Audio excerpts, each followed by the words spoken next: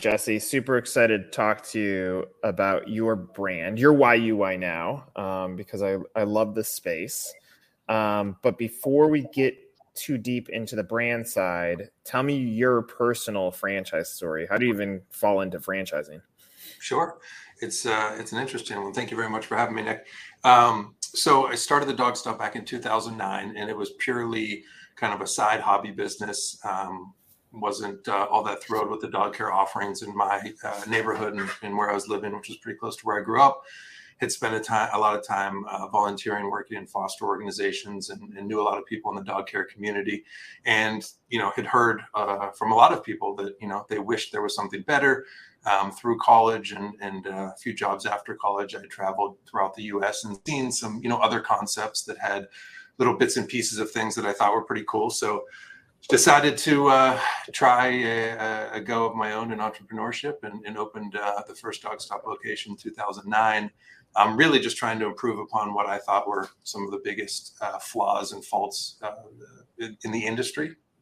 And opened it up, thinking I was going to keep my full-time job, which was in real estate. And it quickly spiraled out of control into a full-time job. And, realized that we were really onto something and opened up a second location about a year later. It grew even faster than the first one did. Repeated that again with a third location in 2012. And around that time, we had a ton of customers from all three locations coming to us saying like, hey, how do we get involved? This is awesome. We love the brand. Looks like you're having a lot of fun.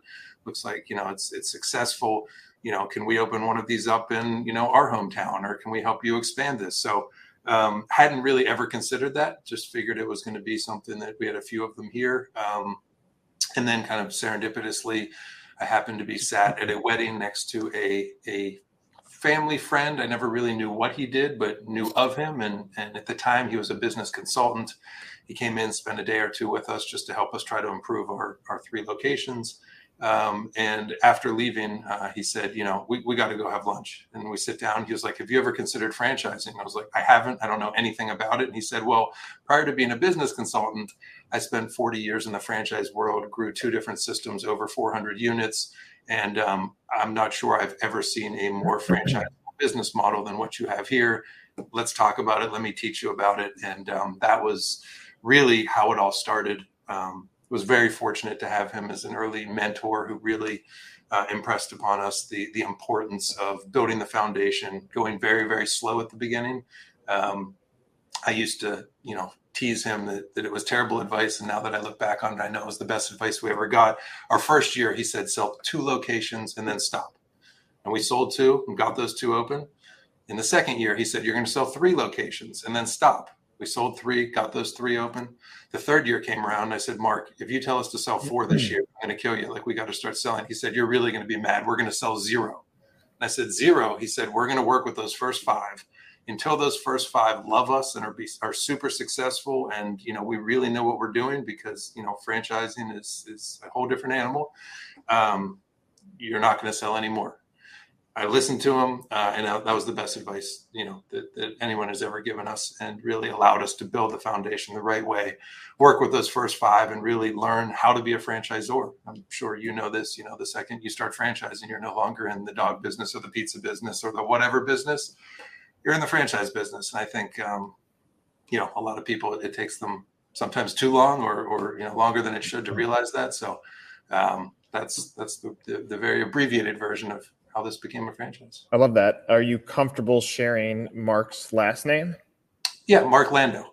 Okay. He had originally been involved in, it was called the Athlete's Foot. It was, prior to kind of Foot Locker. And then he was involved in Sweets from Heaven, which was one of those self-serve candy, you fill up the bag and they're in all the airports and malls like that. So, so typically, and I have a bunch of things that I want to unpack from your story, but typically I hear franchise consultant walks in. I'm like, okay, this is where the story turns into what's in it for me.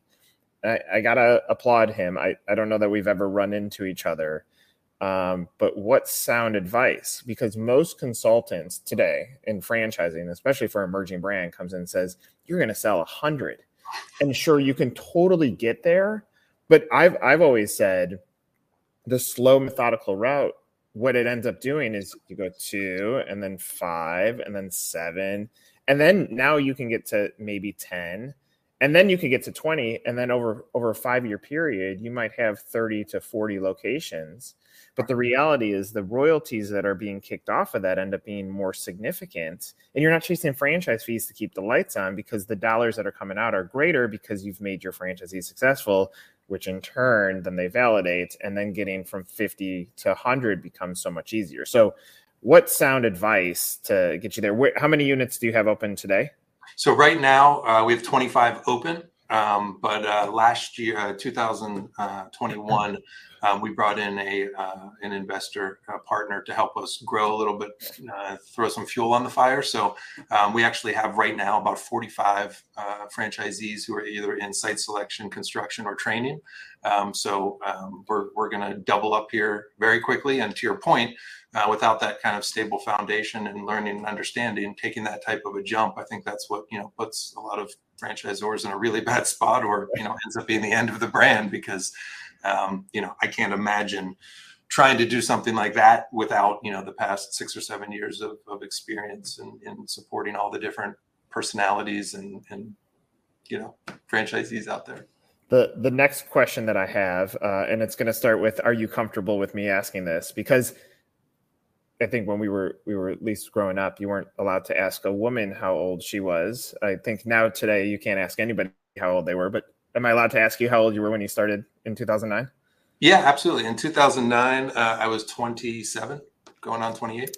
Here's what I love about that. This is where the connections will start bridging. I started our company in 2008 at 27. Okay. And if I reflect backwards on 8, 9, and 10, and I mean this in the nicest way to the former version of myself. So if my former version of myself ever meets me, I was dumb enough in business that I didn't understand how bad the economy actually was during that time, which actually gave me an advantage, because I'm like, oh yeah, I'm growing a company, not thinking about, holy cow, I mean, this is bad. Were you in a similar? I mean, you're getting into heavy real estate in a really bottom out time of our lifetimes from an economic standpoint. How did you manage that mentally? Yeah, I mean, it definitely, I think the business was the outlet that I needed, given that everything I had known was real estate. And I was working on these very large, at the time they called them lifestyle developments, which was, these developers were spending, $1 billion building the live, work, and play, developing 10 city blocks. And we were working on those all over the country.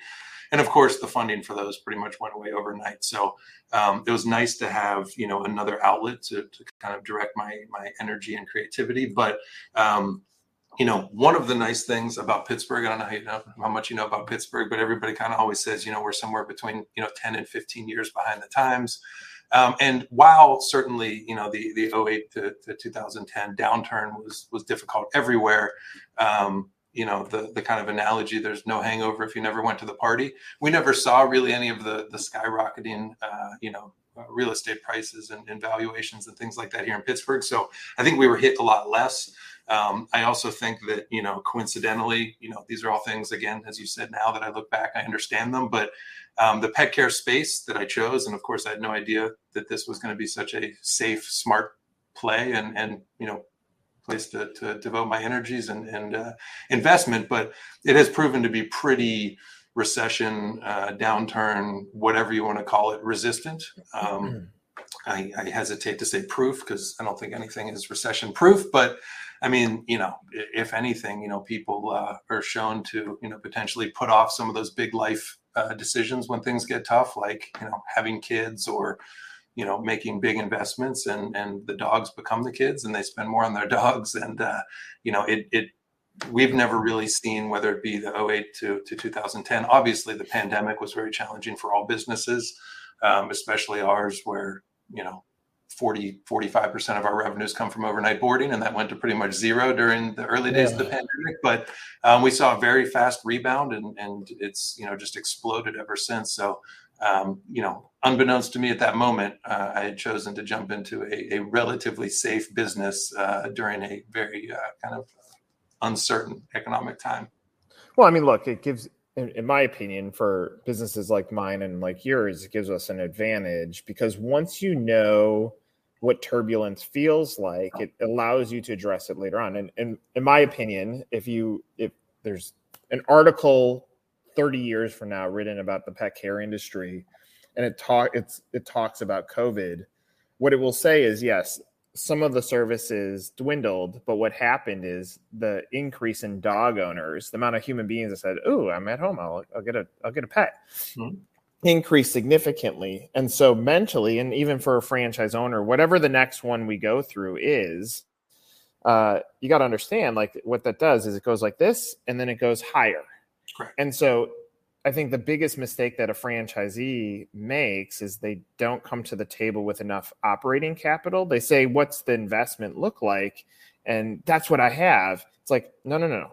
And frankly, when I advise a franchisee, I'm like, look at a brand where you can afford 3 of them. If you can't afford 3 of them comfortably, then that's not the right investment for you, because you need that other funds. And obviously to scale at a pace, and you talked about going 1 to 2, and 2 had better success than 1. Learnings, probably real estate selection, everything else that goes into it. Mm-hmm. And so if you have the funds for a rainy day, then yes, COVID is a tough thing on all businesses, but it allows you to seize the opportunity on the other end of it. Without a doubt. It a lot of good lessons learned, as with any business, but when you throw those kind of environmental factors in, you're forced to learn on the fly. But no, I agree. The capitalization of a franchise, I don't care what the business model is probably the most important. It was one of those lessons that we learned, early on, and luckily, when we only sold 2 the first year, and then the second year, we were really able to kind of lean in and help. And we've always been, I'd say, as gracious as physically possible with our franchisees, trying to give them the financial support, because at the end of the day, that's what we're here for, is to help them succeed in whatever capacity that may be.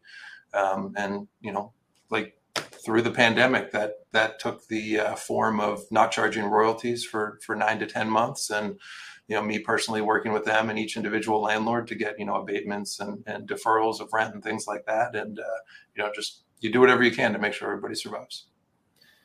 You're coming up on 15 years of doing this thing. And if we say, what's the story today about, we have 45 franchisees in real estate selection or in the process of build out, we have 25 units open. It sounds wonderful, but you've had to trek through things for 15 years to get to this point.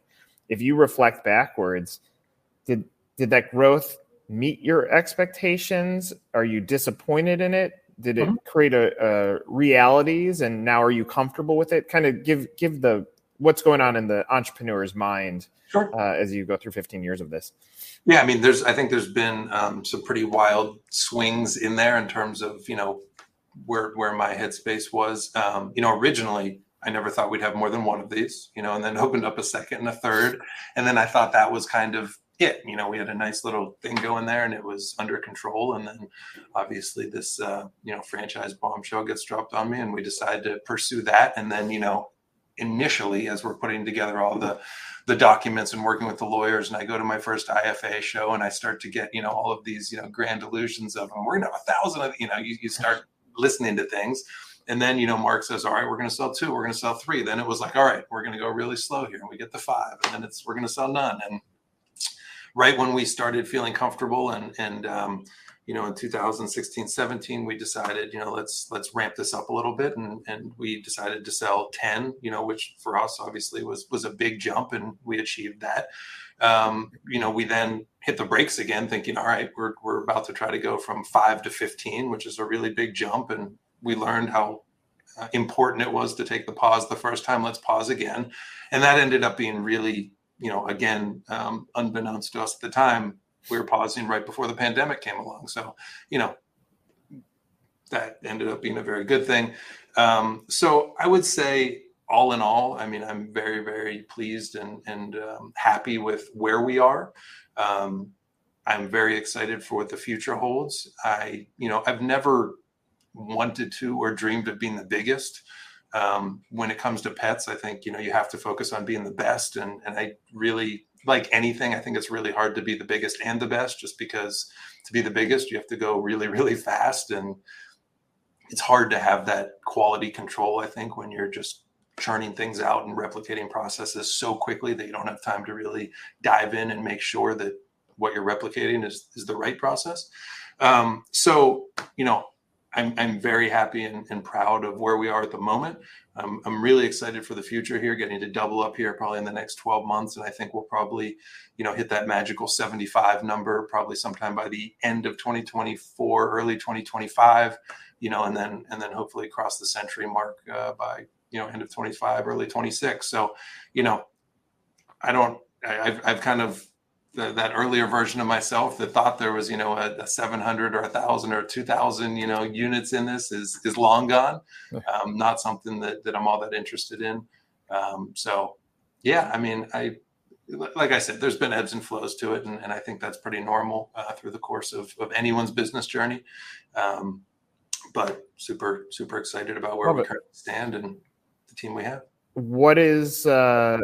What's your take on corporate locations right now? Will you continue to scale those? I don't think so. So we, at the moment, we have 6 of them, and there's 5 here in the Pittsburgh market, and then we have 1 just over the border into Ohio, Boardman, Ohio. It's about an hour away.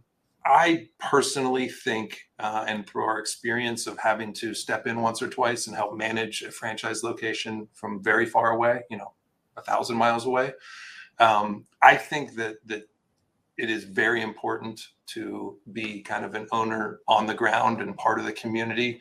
With any business, obviously, it's kind of hard to manage from afar, but especially when you're caring for people's pets, I think it's so important. Everything that we do is about building that trust and that confidence. And, if you were to walk in, to a new dog stop in Atlanta and come to find out that the owner lives, 1,000 miles away or however far it is in Pittsburgh, Pennsylvania, it's kind of like a strike one right out of the gate. That's kind of like, who am I really dealing with here? And I don't think most people are looking for this big corporate entity to care for their kid effectively. They want somebody local on the ground. So maybe 1 or 2 more corporate stores here in Pittsburgh, but we are primarily focused on franchise growth.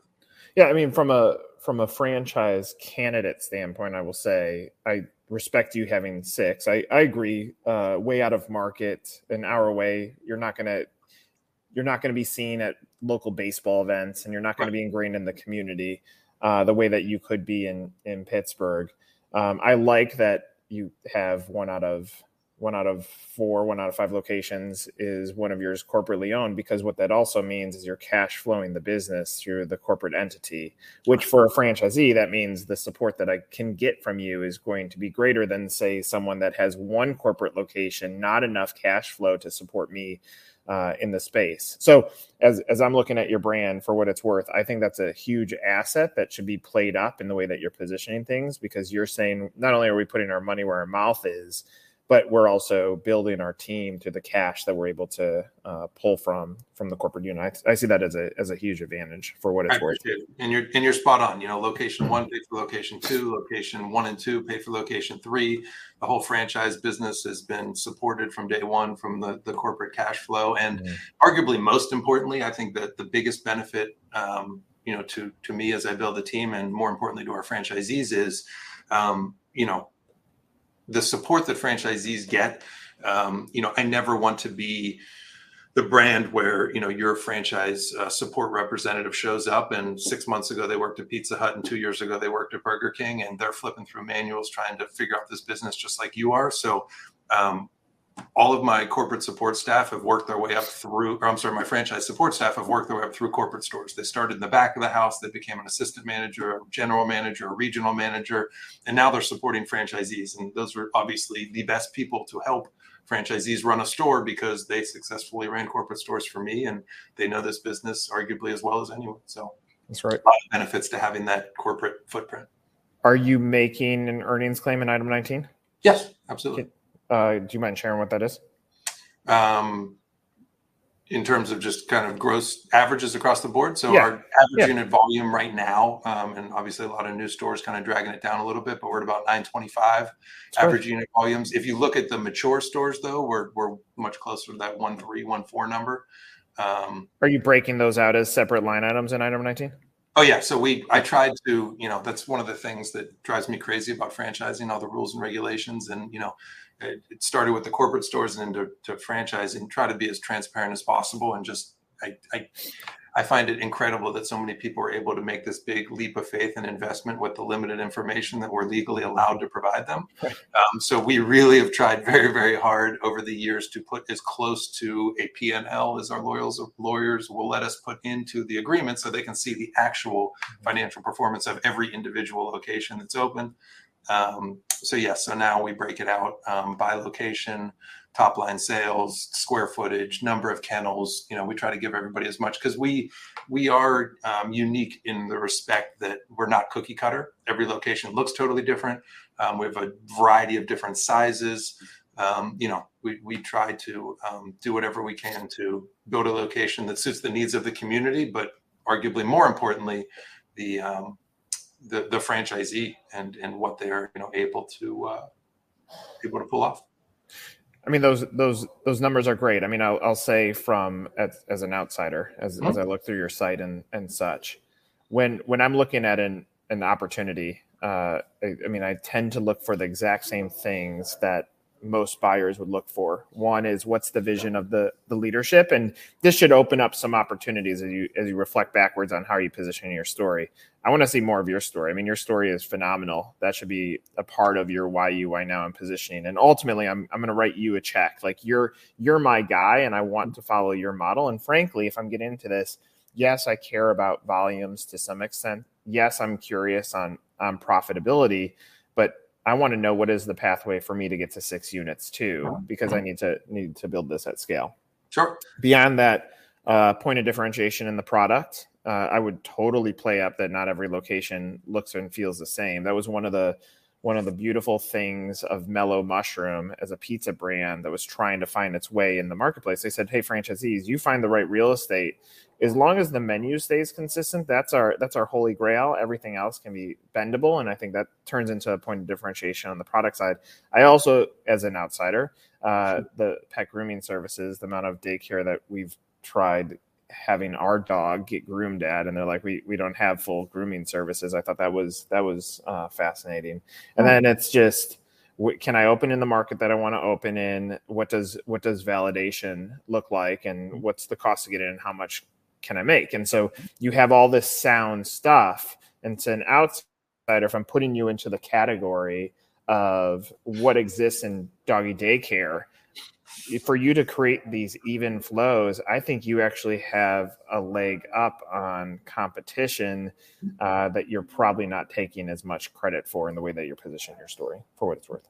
Thank you. I appreciate that. That is, I agree, but it's difficult because you only have so much time, and I've heard conflicting opinions on how much time people actually spend scrolling through websites in this. But what I do is, in our franchise sales process, the moment a lead comes in, obviously we have an incredible sales team, and Brandon Nielsen heads it up for us, who's been selling franchises for 20 plus years. But I get involved very, very early on, which everybody seems to really like and thinks is unique. So you have your intro call where he kind of walks through the process and what the next several weeks will look like, goes through the business model, and kind of shares a lot of the things that you just mentioned.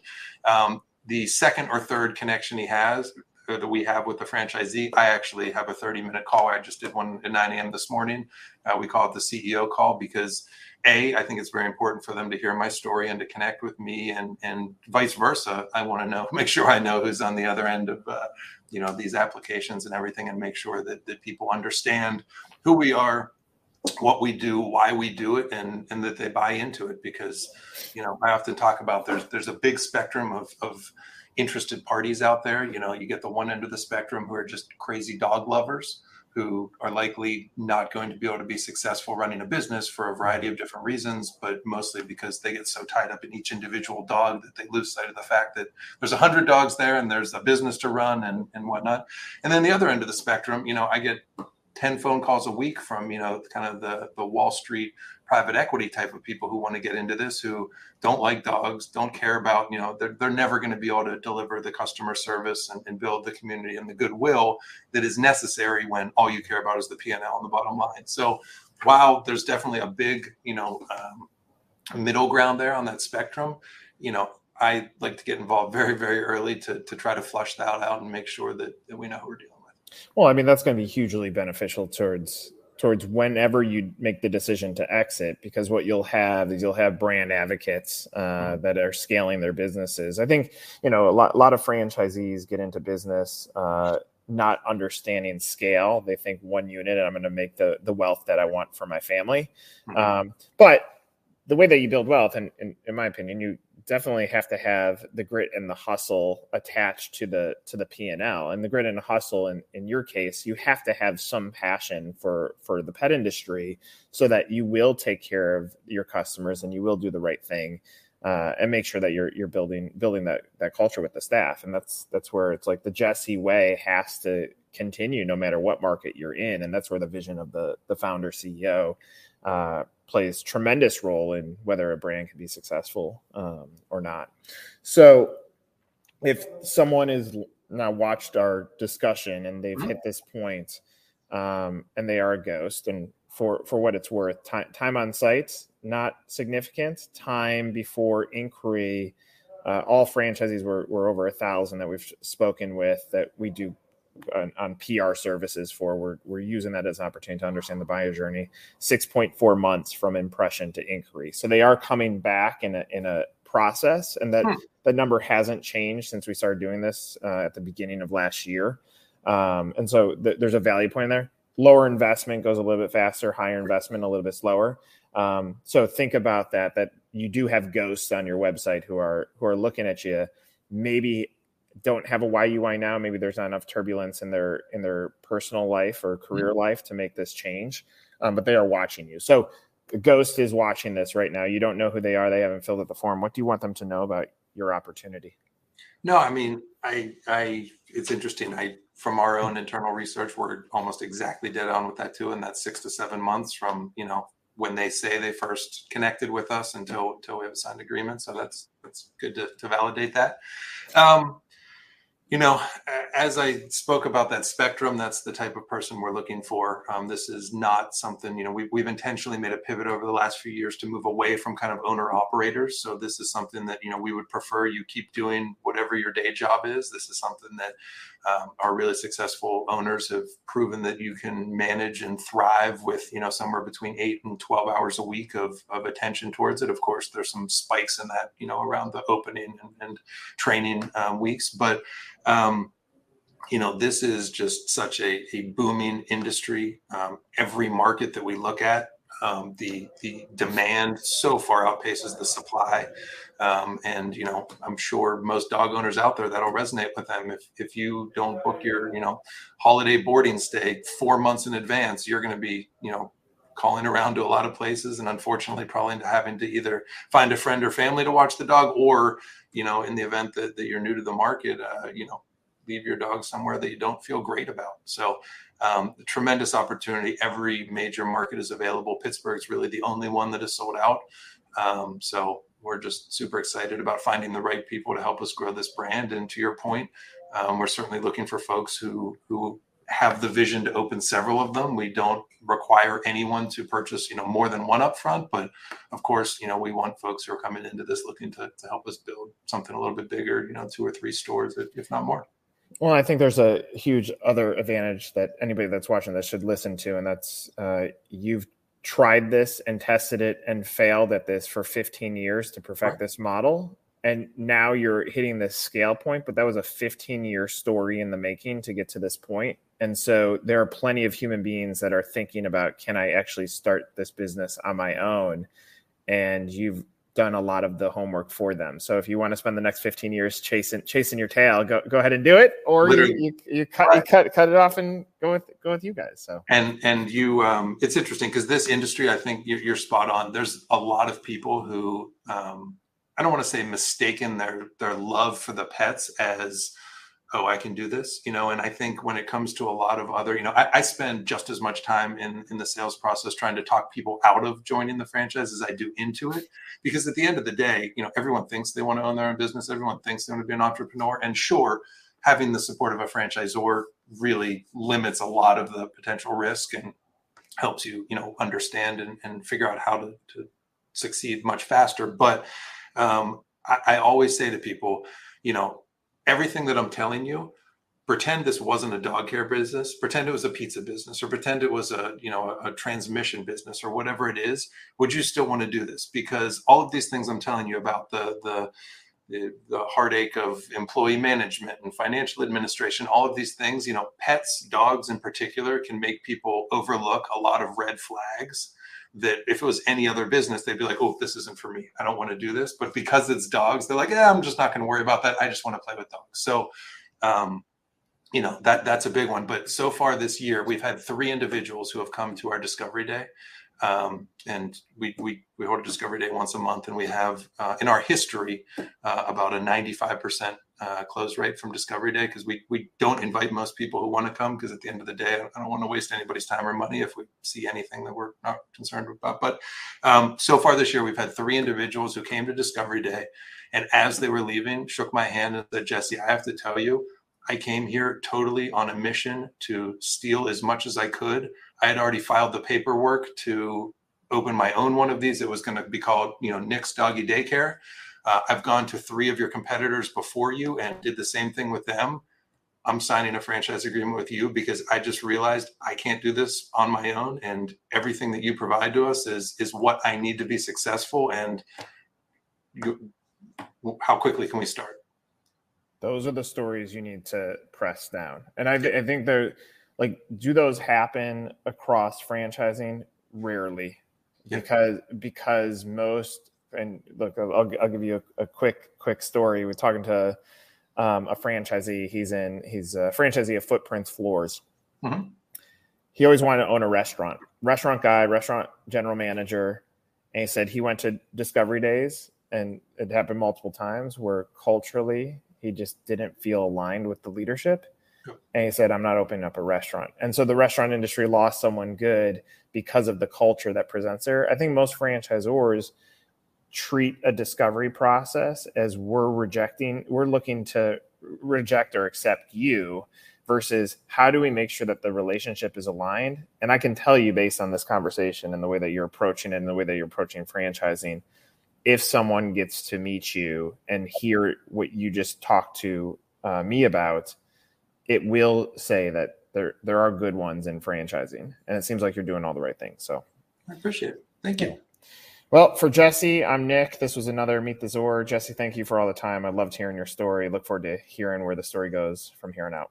Thanks so much, Nick. Talk soon. Take care.